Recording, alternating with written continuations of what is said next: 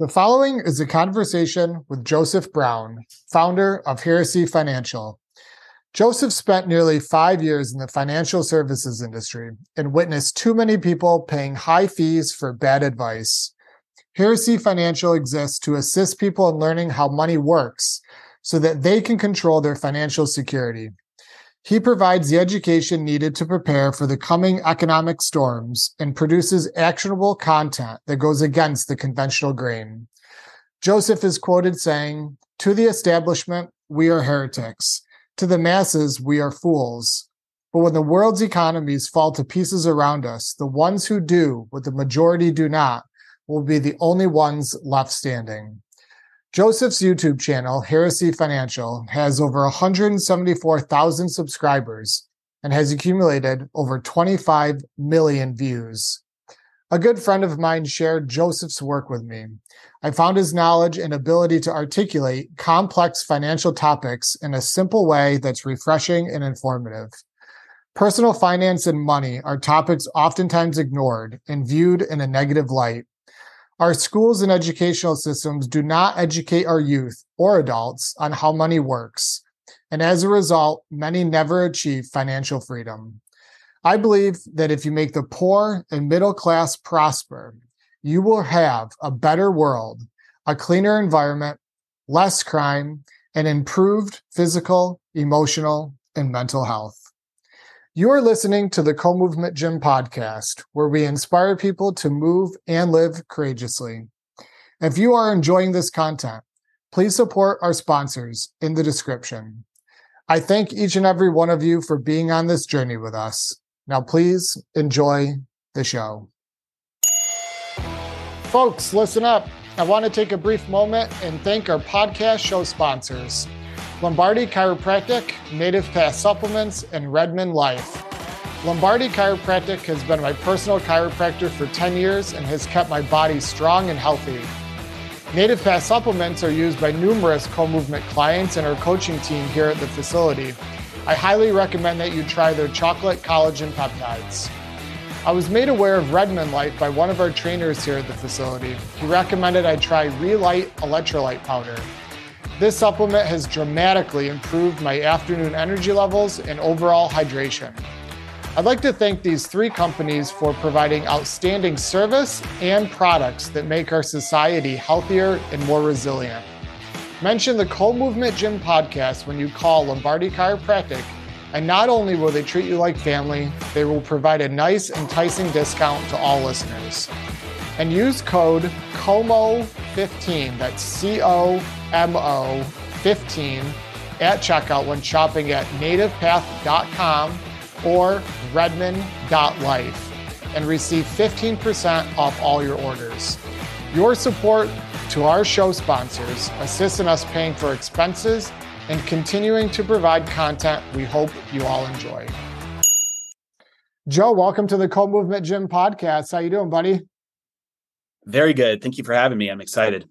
Yeah, man, I've been following your channel here for a little bit, and I'm really interested in the work that you're doing, your knowledge with finance, and I'm even more interested to talk to you now, knowing that you come from a very successful background in terms of weight loss, and you're very interested in health. And so I want to kick off this podcast conversation today with some statistics that are sort of disheartening and concerning to me. Half of Americans die broke. 57% of Americans have less than $1,000 in savings. 87% of people have no fulfillment in their job. The top 0.1% are worth about the same as the bottom 90%. The median net worth of a family in the U.S. is $121,000. The top 1% is $11 million. 42% of Americans say money negatively affects their mental health. The average student loan debt is $40,000. The average person has $5,500 in negative equity with their car. The average new car payment is $700 a month, and the average credit card debt is $6,194. And so hence why we're talking today, Joe. You're a financial expert. I'm concerned with these numbers. They seem to be getting worse. I'm very interested in my background as a personal trainer and a health coach, seeing the correlation with financial stress and how it affects the physical and mental health side of things. So welcome to the show. Well, thank you so much. And those statistics are just a bummer way to start anything, right? I mean, it's like a negative outlook. And that's why I do what I do, because I think that financial literacy is foundational to success in really any area of life. And so I want to teach people how money works so that people can make more, and not make more just for the sake of making more, but so that people can keep more, because we've all heard of lottery winners and professional athletes that are broke 2 years later, 3 years later. So it's about making more, but it's also about keeping more. But again, not to become a miser, but number 3, to be able to give more, because ultimately that is I think the foundational purpose of mankind, is to create a better world for everybody around us as much as possible. And so everything that you're talking about there, all those stats, that's a world in slavery. And we are designed as people to be masters of our environment, not to be slaves to it. So that's maybe what we can get into in this podcast is helping turn people around. Yeah, absolutely. So I know that you worked in the financial services industry for quite a while, and then you got out and you started doing your own thing. I'm interested why, as an entrepreneur, I've worked 13 years for myself, and you're doing that now too, successfully. And so why did you get out of the financial sector from an employment standpoint?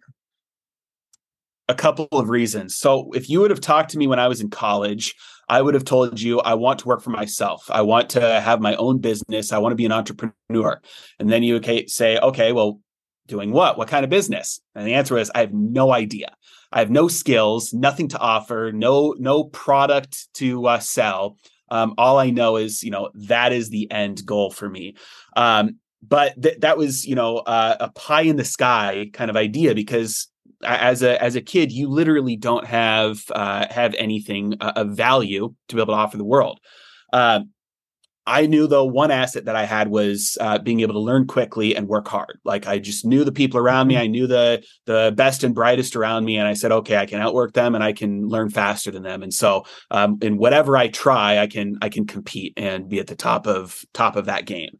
And I was at that point when I graduated. I got married 2 weeks after I graduated college.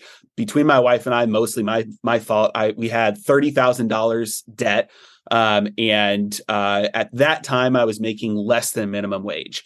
And so I knew we needed to dig ourselves out of that financial hole. I started reading books about personal money management, and I fell in love.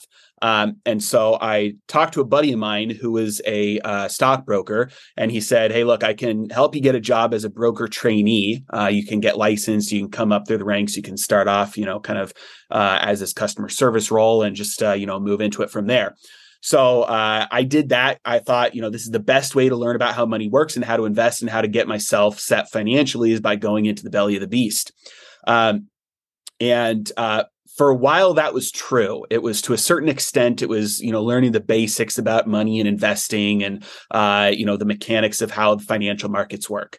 But at a certain point, I started to realize that things weren't adding up in terms of like what investments we had to recommend to people and sell to people, and why, and where that comes from. And the understanding about why markets move the way they do from things like monetary policy. And so I kind of got to the end of the road from, inside the machine. So I basically just started reading books that I had found about how money works and how the economy works.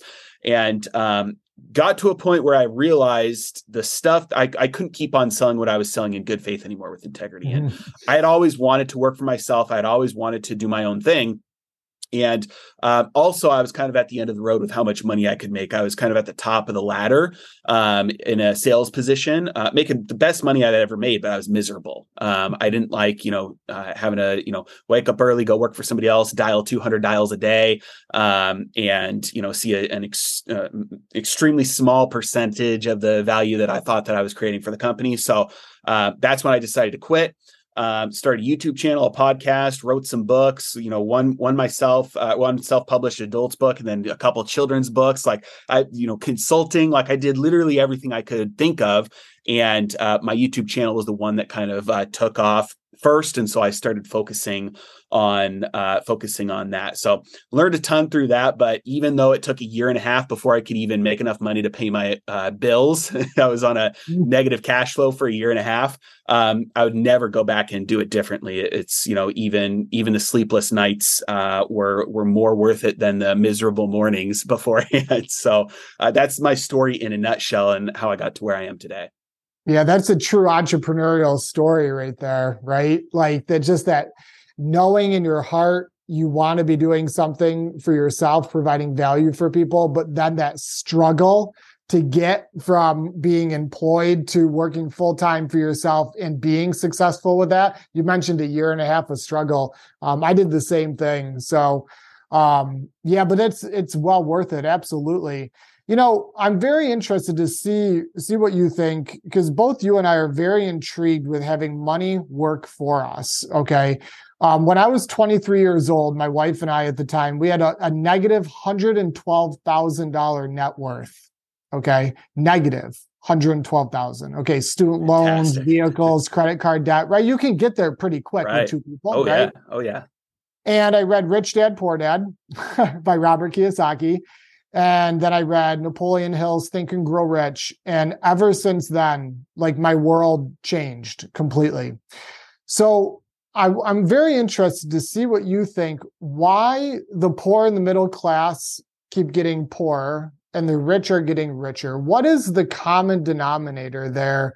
I have my own opinion with that, but I'm very interested to see what you think in terms of that.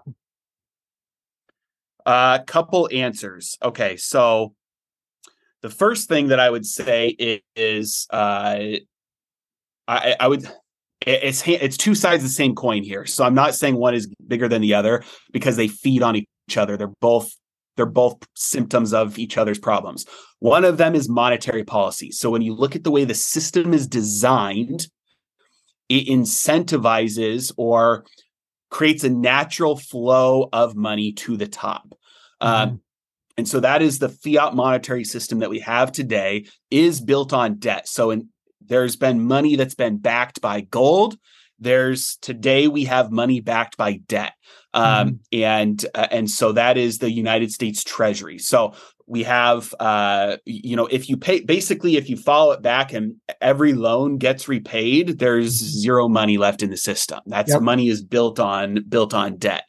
And so when you have a system that's built on debt, that means that debt is incentivized, which means that it's an inflationary monetary system. So money is worth more today than it is in the future. So if I can spend more money today and I can pay it back with future dollars, it's cheaper for me to get those dollars in the future than it is today. And by cheaper, I mean how much wealth do you need to command to be able to get that same amount of money? So today it might take a whole day's labor to get, let's say, $100 for somebody. But in the future, it might take half a day's labor to get $100. So if you can borrow $100 today, that means you didn't have to do any labor to get that $100 because you borrowed it. And then in the future, you only have to do a half a day's labor to pay that back. Well, that's a good deal. And that's how the system is designed. And so corporations, households, and governments load up with debt and then pay it back with dollars that are worth less in the future. Now, the other side of the coin is financial literacy. So part of it comes down to how that debt is used. So what are you using that debt for? If you're using that debt to buy assets, well, then you're going to get unbelievably wealthy over a long period of time. If you use that debt to buy consumable goods, you're going to get unbelievably poor over a long period of time. And so I think the biggest difference is how they navigate the system, which comes down to financial literacy. But when you play that out to its end, if everybody knew how money worked and started making better financial decisions, there wouldn't be all these large economic problems today. And the system would actually not be built on debt. It would be built on sound money. And so they're both two sides of the same coin. It's the system, but the system is created by individual choices, ultimately. And so that's where we're at today. And I think that's the biggest reason why we keep on seeing the rich get richer and the poor get poorer.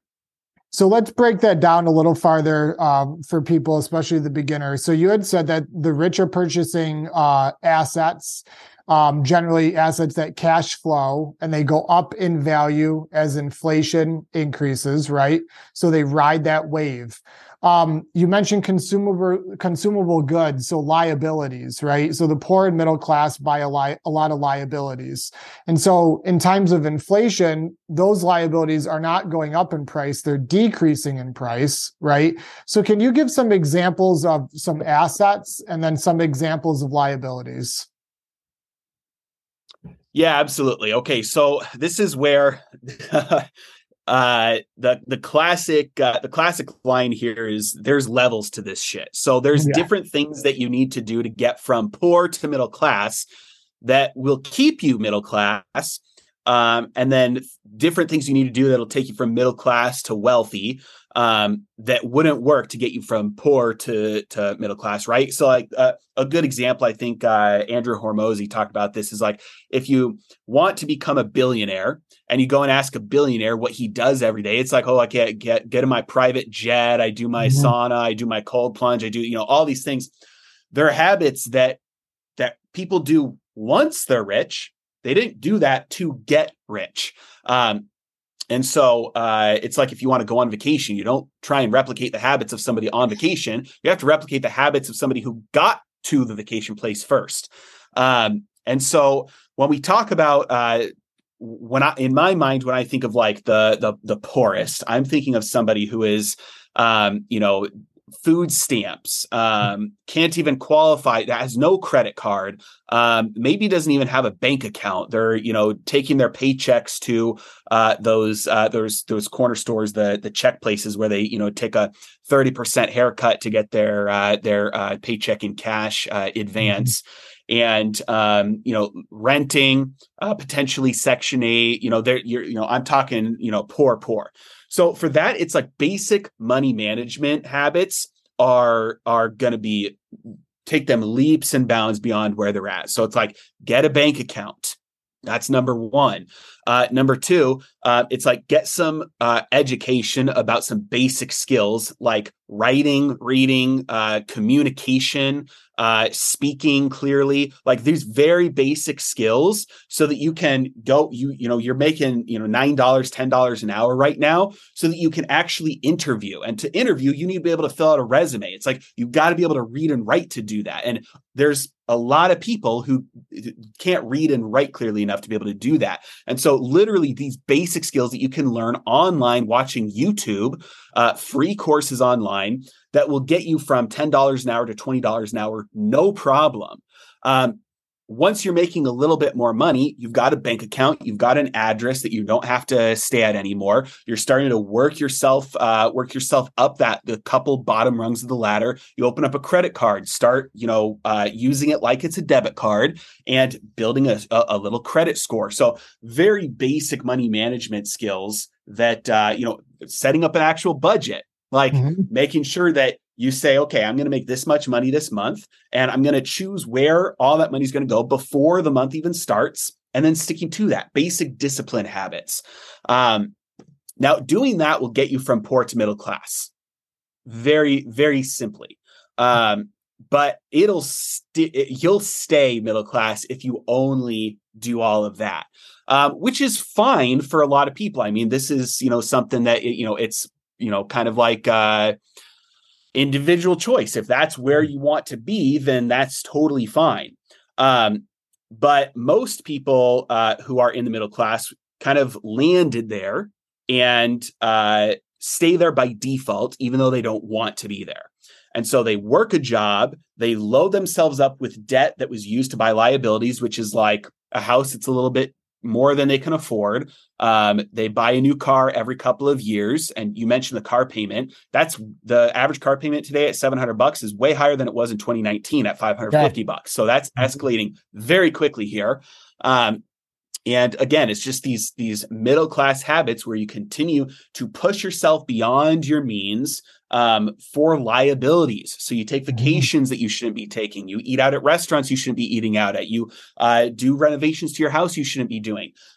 You spend all of your money, all of your time, all of your attention, and get all of your debt on things just for pure enjoyment. And it's a drain. And so you have more money coming in, but you've got a lot more money coming out. And the way you know that you're stuck in this cycle is ask yourself, if your paycheck got shut off tomorrow, how long could you last? Like you said, most Americans, not even a month. 2/3 of Americans right now cannot afford an unexpected $400 expense. That is broke. That is slavery. You are a slave to money. You must live your life in service to money. You are not a master over money at that point.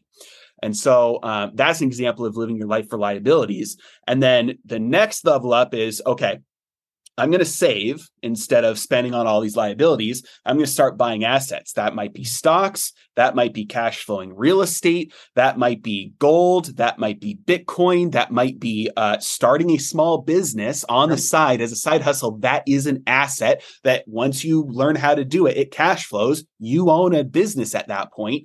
And many times it's going to produce much more cash flow than any other asset because you fully control it and you know it intimately. And so these are all examples of assets that you save up, but not just for the purpose of saving so that you can buy another liability, so you can buy an asset that cash flows that allows you to save more. And then you get more income. You use that to increase the skills of buying assets, of increasing your assets, of increasing your investments. So you start learning about more and more financial literacy. You take business classes if you want to. You take sales classes, marketing classes, product design, whatever it is. And you start stacking these skills that increase your income, but then you use that extra income to buy assets. And that's what propels you from middle class to wealthy.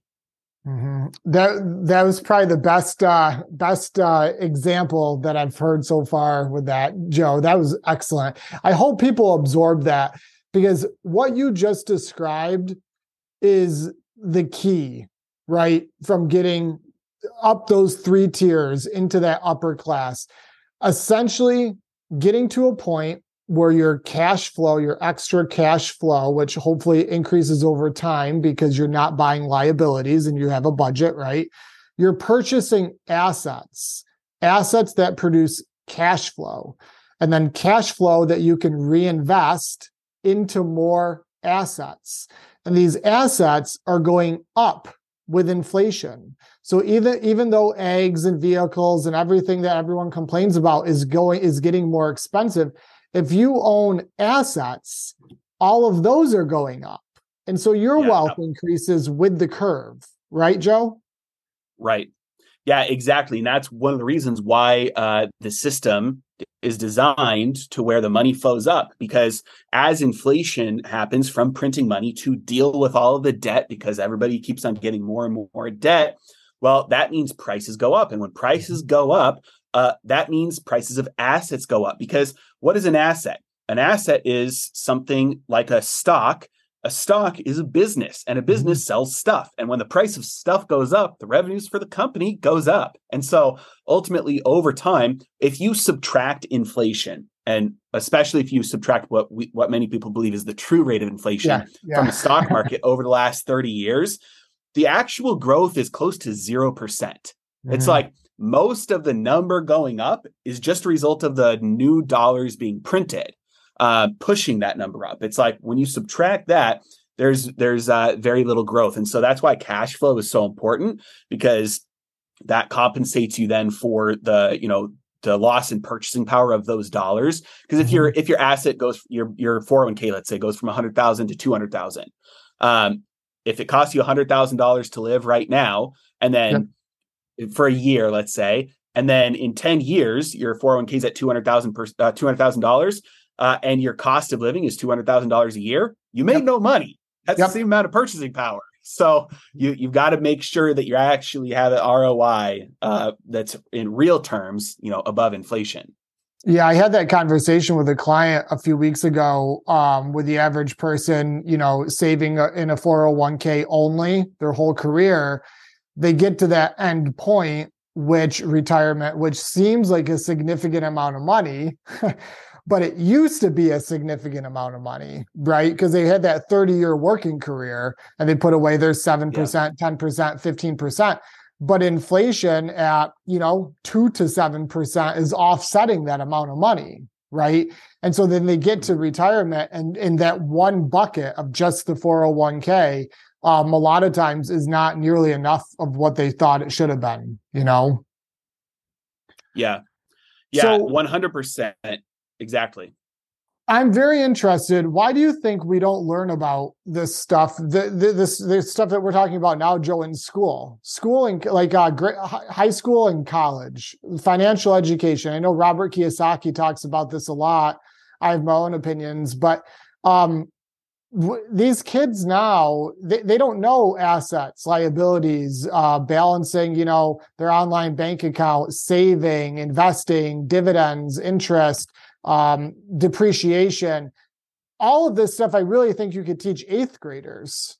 Why aren't we teaching our kids this stuff? Yeah. It's a good question. I think there's a couple different answers, and I'll give you my opinion on which one is correct. There's always, anytime you get the government involved, you're going to screw things up. It's just, especially at the scale that we do that in this country, anything that the government is involved in tends to be 10 times more expensive and have 1/10 of the positive results that the free market could produce. So education is a great example of this. The traditional education system in America is one of the worst in the world. It produces people, it literally all across the nation. We have high schoolers graduating who cannot read. My 5-year-old daughter can read full books by herself. We have high schooler. I mean, I have plenty of friends who are teachers. They're high school teachers, senior year. Their biggest struggle is how they can get through the year with 20%, 30%, 40% of their graduating class that literally cannot read. How do you teach kids that can't read? Versus a free market. You say, okay, well, if we privatized education, then all these kids wouldn't have any education, so they'd be worse off. And it's like, well, really? Because ask yourself, is there a free market form of education that costs $0? And it's like, yeah. Have you heard of YouTube? Have you heard of podcasts? It's like, there's a ton of education available that is way higher quality than what you can get in the traditional education system from the government. That is more effective at producing results. And so that it just comes down to individuals wanting to pursue that education at that point. And so the question is, okay, is that incompetence or is it malevolence? Because there's a theory out there that the reason we don't teach kids basic personal money management skills in school is because the government wants to keep people enslaved to producing tax dollars. But that argument, when you follow it through, doesn't really make sense, because the richer people are, the more tax dollars there are available for the government to draw on. And so keeping people enslaved in the poor and middle class doesn't necessarily create more wealth for the government to draw on. I'm always more inclined to say incompetence over malevolence, because when you look at the disastrous consequences of any government endeavor, usually it's just like the bureaucracy and the centralization and the incentives do not align to produce good results, like 99% of the time. And so the result can be the same between if you have somebody incompetent versus somebody malevolent, the result might be the same. But I think just the sheer incompetence and the difficulty with getting a large number of people to perform an outcome, I would say it would be harder to ascribe malevolence, because then you have to have somebody really smart and a lot of hardworking people who are all doing something on purpose and then actually achieving that goal. And that coming from the government, no, I'd probably say it's just a bunch of mistakes all stacking up on top of each other. So that's where I'm really excited to see the young people today, because they were born into technology. Like, it is integrated into their psyche. So it is, anybody who is, under 20 years old today is in the world of technology so deep that it's like they have access to any information they could want. And so I'm not very concerned about the traditional education system anymore, because to the extent that any individual wants to get ahead with their life, if they want to learn a skill, they want to learn how money works, they want to learn anything, they can do that for free anytime they want. And as the world becomes a little bit of a more difficult place to get ahead financially, you have more and more of an incentive for these kids who are growing up in harder times to learn those skills, because they'll have to. They won't be able to get a job, so they'll be like, I have to pay rent. How do I do that? Maybe the government subsidies are not as meaningful as they used to be because governments start going broke. It's like hard times produce strong people. That's a fact. And so we've got the technology to enable it. We've got the hard times coming that will incentivize it. And so long-term future, I'm very bullish on the young kids today. They've got more access to the knowledge they need than anybody. Yeah, that I agree with all of that. And that's an optimistic outlook too, with the kids, like you said, 20 years and younger, all they know is technology. And if they want to become financially literate, they can. Podcasts, YouTube, books, all of that is out there versus, when we were in high school, you had to search. You had to search a little bit harder for answers. Now it's all at their fingertips. So yeah, that's a good, nice perspective. I'm very interested. So the debt ceiling was just raised again, no surprise. And I think like 99% of people don't even bat an eye at that. And that's concerning to me. Can you explain the implications of continuous money printing? I know we could have a whole separate podcast on that alone, but just a 101 answer on that. The implications of continuous money printing? Yeah. Continuous money printing without stopping, the only result of that is hyperinflation. Yep. Which is a lot of people think, okay, hyperinflation, that means just prices for one reason or another just continue to go through the roof. Really what that is the value of the currency declining really quickly. So you have to ask, okay, why is the value of the currency declining really quickly like that? The price of anything, or I should say the value of anything. Price is information about the value of something relative to everything else. That's what price is. So supply and demand are going to dictate whether that thing is more or less valuable relative to everything else. So when we look at something that's incredibly abundant, like oxygen, breathable air, it is free. You and I don't have to pay for breathable air. It is free because it is so abundant. But if we go somewhere where breathable air is not abundant, suddenly it costs money, like scuba diving, right? You have to pay for air to go underwater because it's not abundant there. It's scarce. So if, let's say today, all of the wheat just failed. There's no more wheat going forward for a year, except for maybe one farm. The value of that wheat is going to skyrocket. The price is going to go up because the demand is going to stay relatively constant, but the supply is so much lower that the price will skyrocket as an auction takes place, because all prices are just basically real-time auctions continuously to drive that price higher. So somebody like a baker will say, I'll buy the same amount of wheat, like no matter what, because that's my business. So I'll sell the bread at a higher price, but I need to buy the wheat at any price. Whereas somebody else might just say, well, no, the price of wheat went up even 10%. I just won't buy any. And so automatic rationing will take place as the price skyrockets for the people who value it more than valuing anything else. So somebody might buy less water or buy less meat so that they can buy more wheat. Same thing if you make something infinitely abundant. Like today, if an asteroid of 10 pounds of gold, pure gold, landed in everybody's backyard on Earth, the price of gold would go to like zero. Because today, if I have gold, it's relatively scarce. So I have 1 ounce of it. I can take it anywhere in the world and sell it for $1,900. But if gold lands in everybody's backyard and then everybody tries to go do that, it's like, well, I can just get gold from my backyard. I don't need to pay you $1,900 for your gold. I'd rather have my $1,900. And so the abundance or the scarcity of an item relative to everything else determines its value. And the price is how that value is communicated to the market. So when you have money, and that money is just continued to be printed, the supply of money goes up. If the supply of money goes up faster than the supply of everything else, because it's all relative, that means the value of that money will go down. So let's say tomorrow, instantly, we double all the money. Every $1 becomes $2. So if you've got $100 in your bank account, it becomes $200. If your paycheck was $100,000 a year, it becomes $200,000 a year. So every dollar in existence becomes $2. Suddenly, the price of everything also doubles because the supply of everything else stayed exactly the same.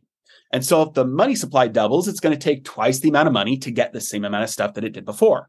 So as they continue to print money in excess or at a faster pace than the supply of real stuff increases, the value of that money goes down. And when you say the value of that money goes down, it just means it takes more of those things to get the other things, more dollars to get the wealth. And so that's why prices go up. That's why they stop printing when inflation starts to hit. So that's what they're doing right now. If you look at the total supply of money, you can measure this. It's called M2. You can look it up. There's charts of it.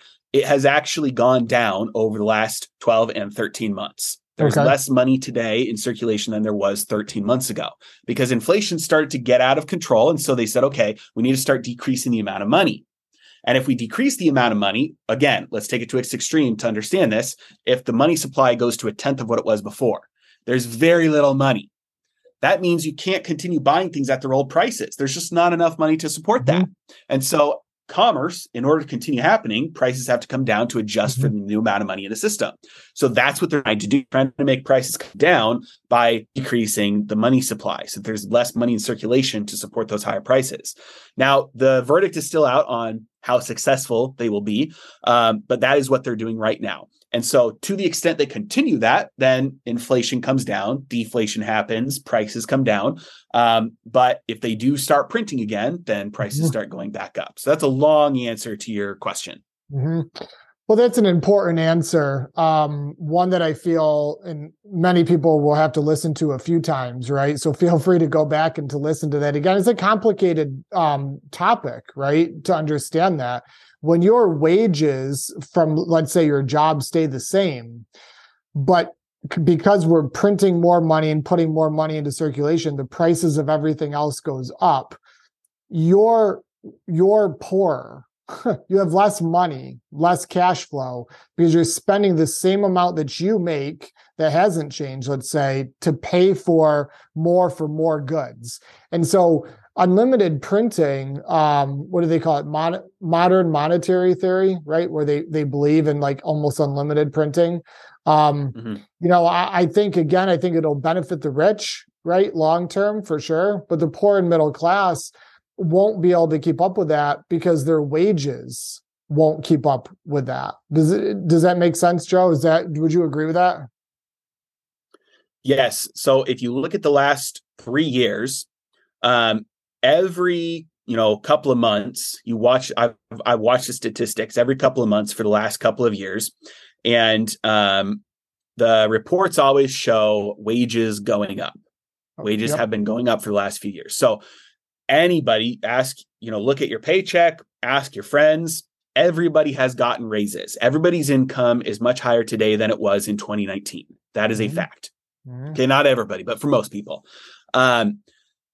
What you'll also notice is that on average, the pay increases were less than the inflation rate. And so every month it's like, okay, inflation this month was 7%, which means prices on average are 7% higher this month than they were last year, this same month. Wages on average went up 5%. So you have 5% more money in your paycheck this year than you did exactly 1 year ago. The difference between that is 2%. that means prices increased more than your wages did, which means that you are worse off. Yes, you have more money, but it takes you even more money than that to make ends meet. And so most people you ask today, they're making more money than they were 3 years ago by many times a big margin. And it's harder to afford their cost of living than it was a couple of years ago. And so that's called real. When you adjust for inflation, if you get a $10,000 raise, that's nominal. But if your expenses went up by $12,000, you had a real $2,000 increase in your cost of living, or in other words, a 2% pay cut. Yeah, that's and that, if people owned more cash flow producing assets, inflation isn't as much of a concern, right? But if you're stuck on that employee paycheck that isn't keeping up, your dollars buy less, and over time, that's very stressful for people. What is your viewpoint on digital currency, and when do you see this rolling out? Can you steelman digital currency? And what are the negatives? Yes. Okay. But I do want to comment though on what you said before that though, about the cash flowing assets, because that's 100% true. And I think it's really important to understand how money works its way throughout the economy. So I'm going to give a 30-second spiel about this.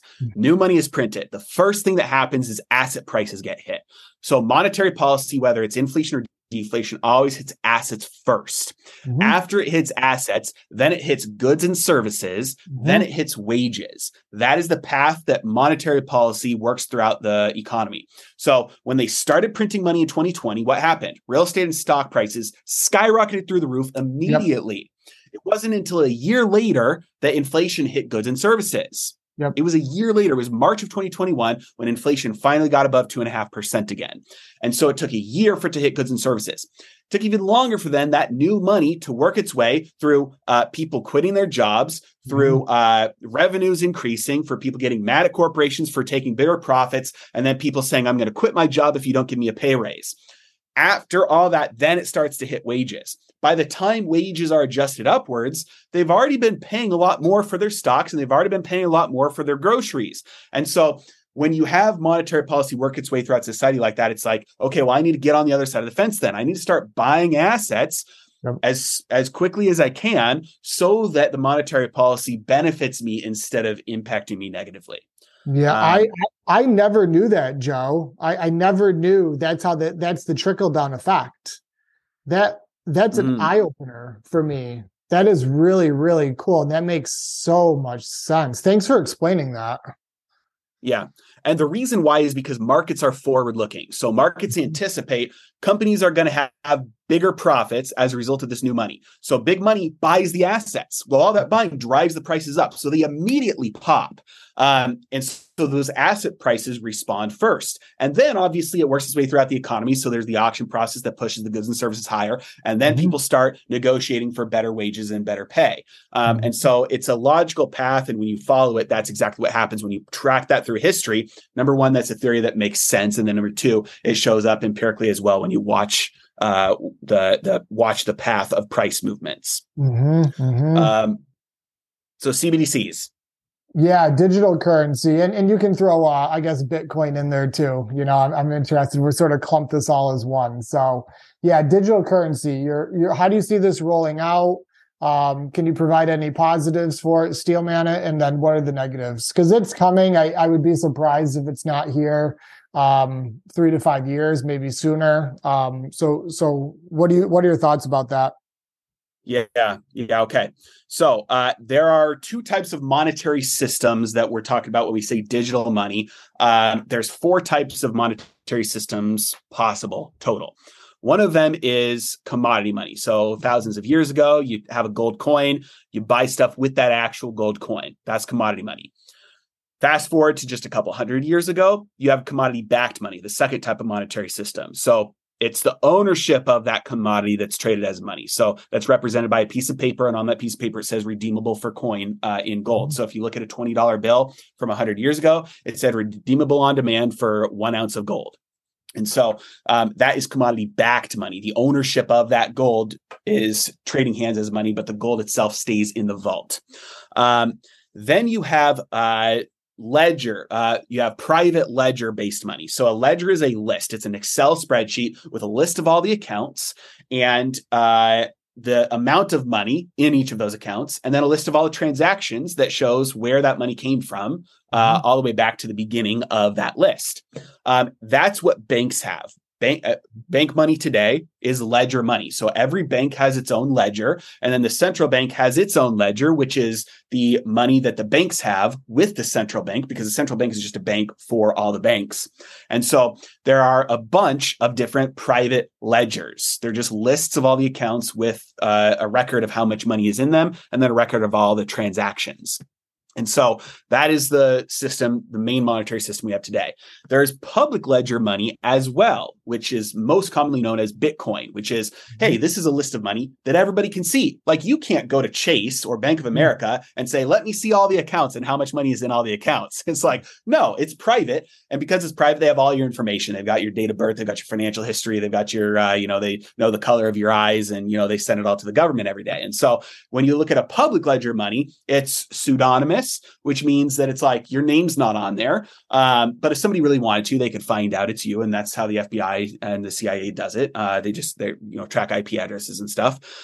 So it's not anonymous, but it's pseudonymous, like a pseudonym for like a ghostwriter. So you have a list of all of the accounts. That's the Bitcoin wallets addresses. And it has the amount of money in them represented by Bitcoin, and then a list of all the transactions all the way back to the very first transaction of Bitcoin. It's just a list. And so, but this one is a public list. So it's controlled and viewed publicly by anybody who wants to be a part of the network. Right now, we are witnessing a transition away from the monetary system that we have today, controlled by the US dollar, which is a private ledger. There are many countries around the world that do not want to be participants in this monetary system anymore. You've got the BRICS nations like Brazil, Russia, India, China, South Africa, Saudi Arabia, Turkey. They're all talking about creating a new form of money for international trade that would go back to a commodity-backed money. Not a commodity money, a commodity-backed money. So a money that is redeemable for gold, oil, other commodities. Mm-hmm. You have some countries and some individuals who are advocating for public ledger money like Bitcoin. So you've got El Salvador on a Bitcoin standard. You've got many Nigerians, which is going to be the biggest country in the world soon, that are trying to fully use Bitcoin because their government's money is so bad. So you've got many places around the world where people are advocating for public ledger money. You also have a new thing that people are talking about called a central bank digital currency, a CBDC. All this is one step up from our current fiat system, which is a private ledger money. Right now, we've got every bank has their own ledger. A CBDC, a central bank digital currency, is just merging those all into one big ledger at the central bank. And so it eliminates the needs for you to have a bank account with all the different banks. You just have one account with the central bank. And so it would operate very, very similarly to the way money works today. Like, most people would not notice a difference. Maybe you have to use the Fed's wallet app instead of your Chase app. But ultimately, it's like dollars go in, dollars come out. You use a debit card, you use your Apple Pay for transactions. Like, it's pretty much in day-to-day usage is going to be very similar to what we have today. So I'll steel man first, and then I'll destroy it. Since you asked me steel man. The steel man is that, number one, we get away from an archaic system that we have today that's built on debt and has many limitations built into it that do not allow us to participate in the digital age. We have transactions that take months to settle versus Bitcoin settles instantly. You have transactions that can be reversed. You have transactions that can be stopped. International payments cost a ton of money and take 2 days to show up in the other account. So you've got all of these problems. Number two, you have problems with delays in being able to enable policy. So imagine we have another 2020 scenario and they need to send out stimulus checks. Mm-hmm. Well, it took months for the IRS to actually write all those checks. If everybody has an account with the Fed can just click one button and give everybody $1,000. You also had issues where people said, people got multiple checks because they were, claiming they were dead people, or they were able to file multiple times. And so you had people that were abusing the system. But the thing about a private ledger is that since it's private and nobody can see it, all the information about the person is there. And so they've got your social security number, they've got your date of birth, they've got your history, they've got your address. They know this is you. You've got only one account, and they know you're not replicated somewhere else in the system because they have all the accounts. It's not like you have two accounts at two banks and they don't know you have an account with the other bank. And so because of that, they can stop the abuse of the system. Number 3, tax evaders. So you've got people who are cheating the system. And by cheating, I don't mean using the legal loopholes that Congress gave to us to incentivize certain behaviors for the good of the country. I'm talking about illegal behavior where people just say, I'm going to work under the table and not report my legal income and not pay any taxes. And so legally speaking, they're, breaking the law and not paying their taxes. So if you have everybody who has to have an account with the central bank, you eliminate that from happening because the Federal Reserve can just say, okay, we know you made this much money because all the money comes in through here and out of here. So we know exactly how much money you made. We know exactly how much money you owe. We're just going to debit that from your account. Very easy, very simple. You eliminate the need to pay the government to pay for the IRS. You eliminate the need for all that bureaucracy. You eliminate the need for many CPAs and tax filing businesses because suddenly it's all done automatically. And all that brain power, because it's a lot of very smart people, very hardworking people, can go towards value producing areas of the economy where they can start to work on things that actually create new wealth instead of just helping people figure out how much wealth they need to send to the government to waste it. And so you have a lot of areas of the government that are freed up from bureaucracy and cost and expense, and you get a more digital money for the digital age that works better, works faster, and they can act in real time according to needs. So that's the steel man. Sounds like, we're not going to really notice that much difference other than it's going to be more convenient for us, really. And if the government wants to give me money, then they can do it faster, right? So a lot of people will be like, that sounds pretty good. Now, here's the problem. With a central bank digital currency, you have complete control of the currency. Money is half of everything that happens. So anytime an exchange takes place, which exchange is most of what happens, like you go out on a date with your wife, you go to the bar with your friends, you plan a vacation, you go to work all day and trade your time for money. Money is opposite side of everything that happens. So it's 50%. It's half of the thing that happens of everything in life. You look back at communist countries, you look back at totalitarian governments who want to control. It's all about controlling the flow of resources. So instead of allowing individuals to choose, hey, if I want to give you some steel, you want to give me some oil, I want to give you some money for that resource, whatever, and then we're going to do whatever we want from it. They look at this and say, we're smarter. So you have then control of all of the resources and the flow of resources because you control the money. If you can control the money, you control what's on the other side of that transaction. And so you don't need all these boards and agencies and committees who are deciding, we're going to send wood over here, we're going to send steel over here, we're going to send oil over here, we're going to change the cost of this, change the price of this. No. You eliminate the need for all of that. You can control the entire system, the economy, which is everything, just by controlling the money. The CBDC represents full control over the money, meaning it represents full control over everything. It represents full control over all human action. And you might say, okay, well, that's not a big deal as long as they don't abuse that control. And that's true, technically speaking. As long as they don't use that power, then that's not necessarily a bad thing, a big deal. But when we look at history, we can see that the more power somebody has, the more they will use that power for their own benefit. Number one. Number two, the more their information about how to use that power is corrupted. And so when you look at the people who get closer, like the dictators of more steep control totalitarian countries, the information they receive becomes more and more corrupted because the more and more power that person has, the more fearful people are of either giving the wrong information or giving information that will not make that dictator happy, and so will influence them to negatively impact the person who gave them that information. And so the flow of information gets corrupted, which means that they are now necessarily making decisions based on information that is wrong. And if you're controlling everything based on information that is incorrect, you are going to make disastrous mistakes that will lead to the implosion of the system.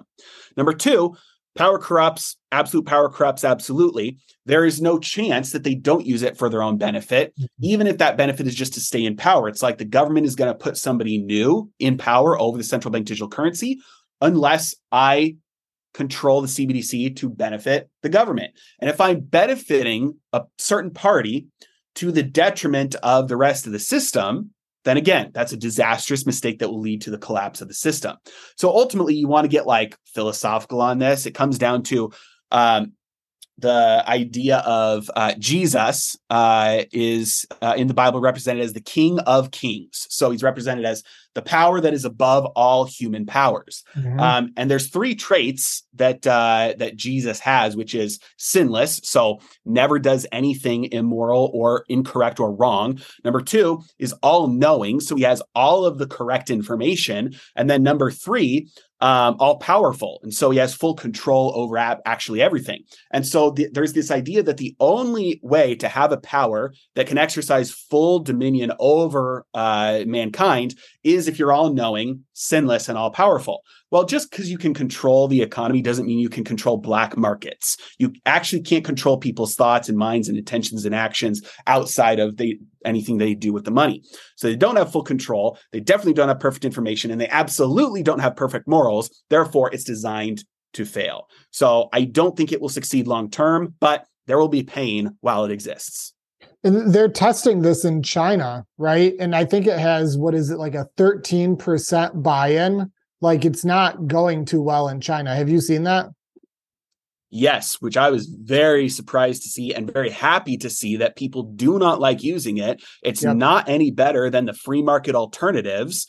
And so there's been very little buy-in despite the monetary incentives to try and get people to use it. Same story in Nigeria, same story, many places where they're trying to push this. People don't want it, which is a very good thing.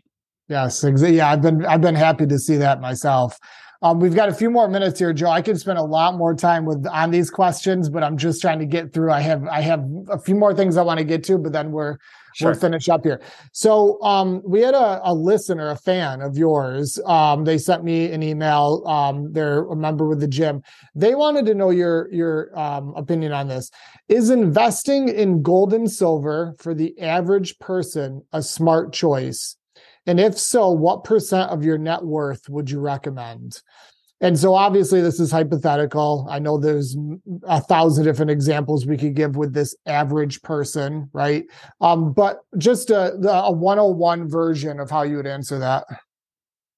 Yes, I would answer that by questioning what money and savings is. And so when you look back at time, we see there's lots of different forms of money. And sometimes the form of money that's being used, like the government money, is not a good form of savings, meaning the purchasing power goes down over time. So the question really is, how should I save? For most of human history, savings or money was gold, and gold preserves its purchasing power for thousands of years. It's the same value. The purchasing power of gold for thousands of years has either gone up slightly from technological improvements in the good, making that good cheaper, or it's stayed the same for things that have not gotten cheaper. And so gold is a good form of savings. It's not an investment. It will not make you rich. It will not make you money. It'll just preserve your purchasing power over a long period of time. It is volatile, though. And so when you are going to be looking at gold as a savings vehicle, you need to have a little bit of a long-term time horizon, at least a couple of years, because it can be volatile. And but so can the dollar, right? The dollar can go down in value just like we saw over the last couple of years. So same thing there. So you're looking at it as a form of savings, not an investment, number one. Number two, when I'm looking at a form of savings, I'm saying, okay, I need to preserve my purchasing power. Why? So I can be able to make it through hard times. My income slows down or stops so that I can be able to buy assets when they're cheap. And so for that allocation, I think 25% to 33%, a quarter to a third of your allocation in savings is a smart allocation for most people. And so in my opinion, gold is a good form of savings, and so should comprise, a portion at least of that savings. Probably not all of it. Bitcoin, dollars as well. High yield debt is also used as savings. Like if you save $1 in a bank account, that's not $1, that's debt. That dollar turns into debt. It's loaned out. So when you save $1, you're not saving $1, you're investing in debt. And so yeah, all of that's a very, a lot packed into the answer, but I think that buying gold as a savings vehicle is a good choice for people. And I like, at least a quarter to a third of my money in savings, which gold is going to be a part of. Okay. So you're saying a quarter of your savings, approximately a quarter of your savings in gold and silver, let's say. So if someone has 10,000 in savings, you're saying about 2,500 of that would be smart to be in precious metals, right? You're not talking investments, you're talking savings. No, I'm talking. So if you've got $100,000 in investable assets, I'm not talking like, I'm not talking full net worth because of your house and all of that, but I'm talking if you got $100,000 in investable assets, I like to have a quarter to a third in savings. Sure. Okay. And so that'd be, let's say $25,000 to $30,000 in savings.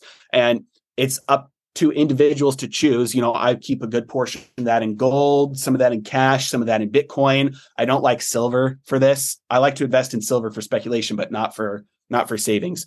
And so of your investable assets, a quarter in savings, let's say, and some of that or most of that might be gold. Awesome. Great.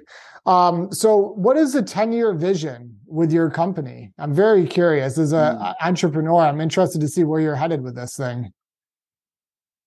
That's a good question.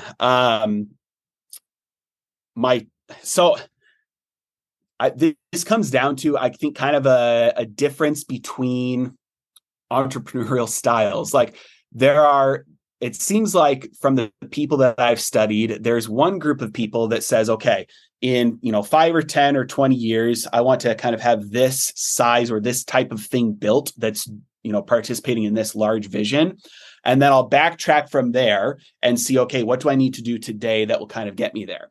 The other half is like, these are the habits or the actions or the things I want to be participating in. And I'm going to try and turn that into a business, and then it evolves over time. And so like Oakley is a good example of this. They started off making motorcycle handle grips, and they were just like, good at that. And they just started doing more and more stuff in that area. And it's evolved to something very different today, which is mostly like sunglasses and, some active wear.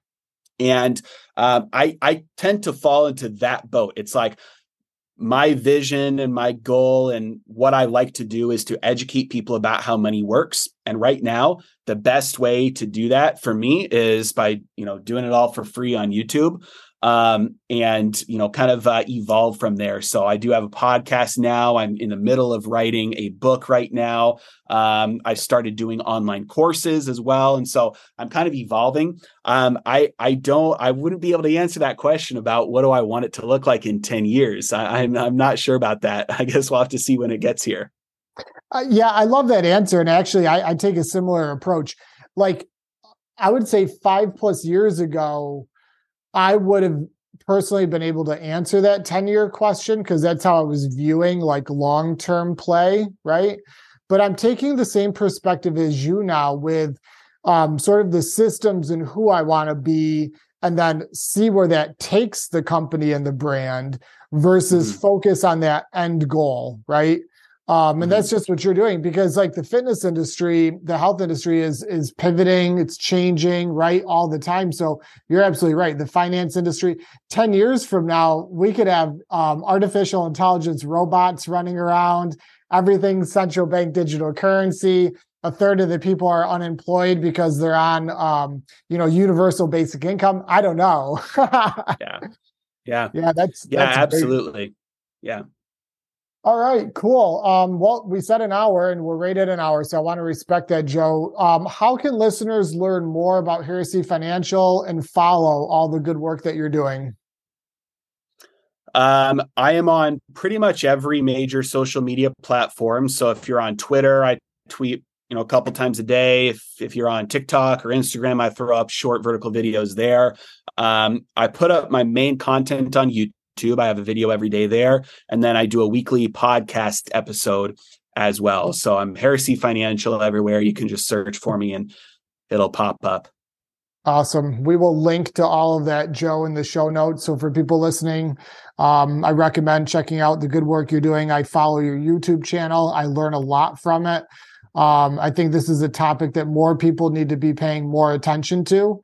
And then I think the whole rest of their life can get in more order. So thank you for what you're doing, Joe. Thank you very much for having me. It was a good time.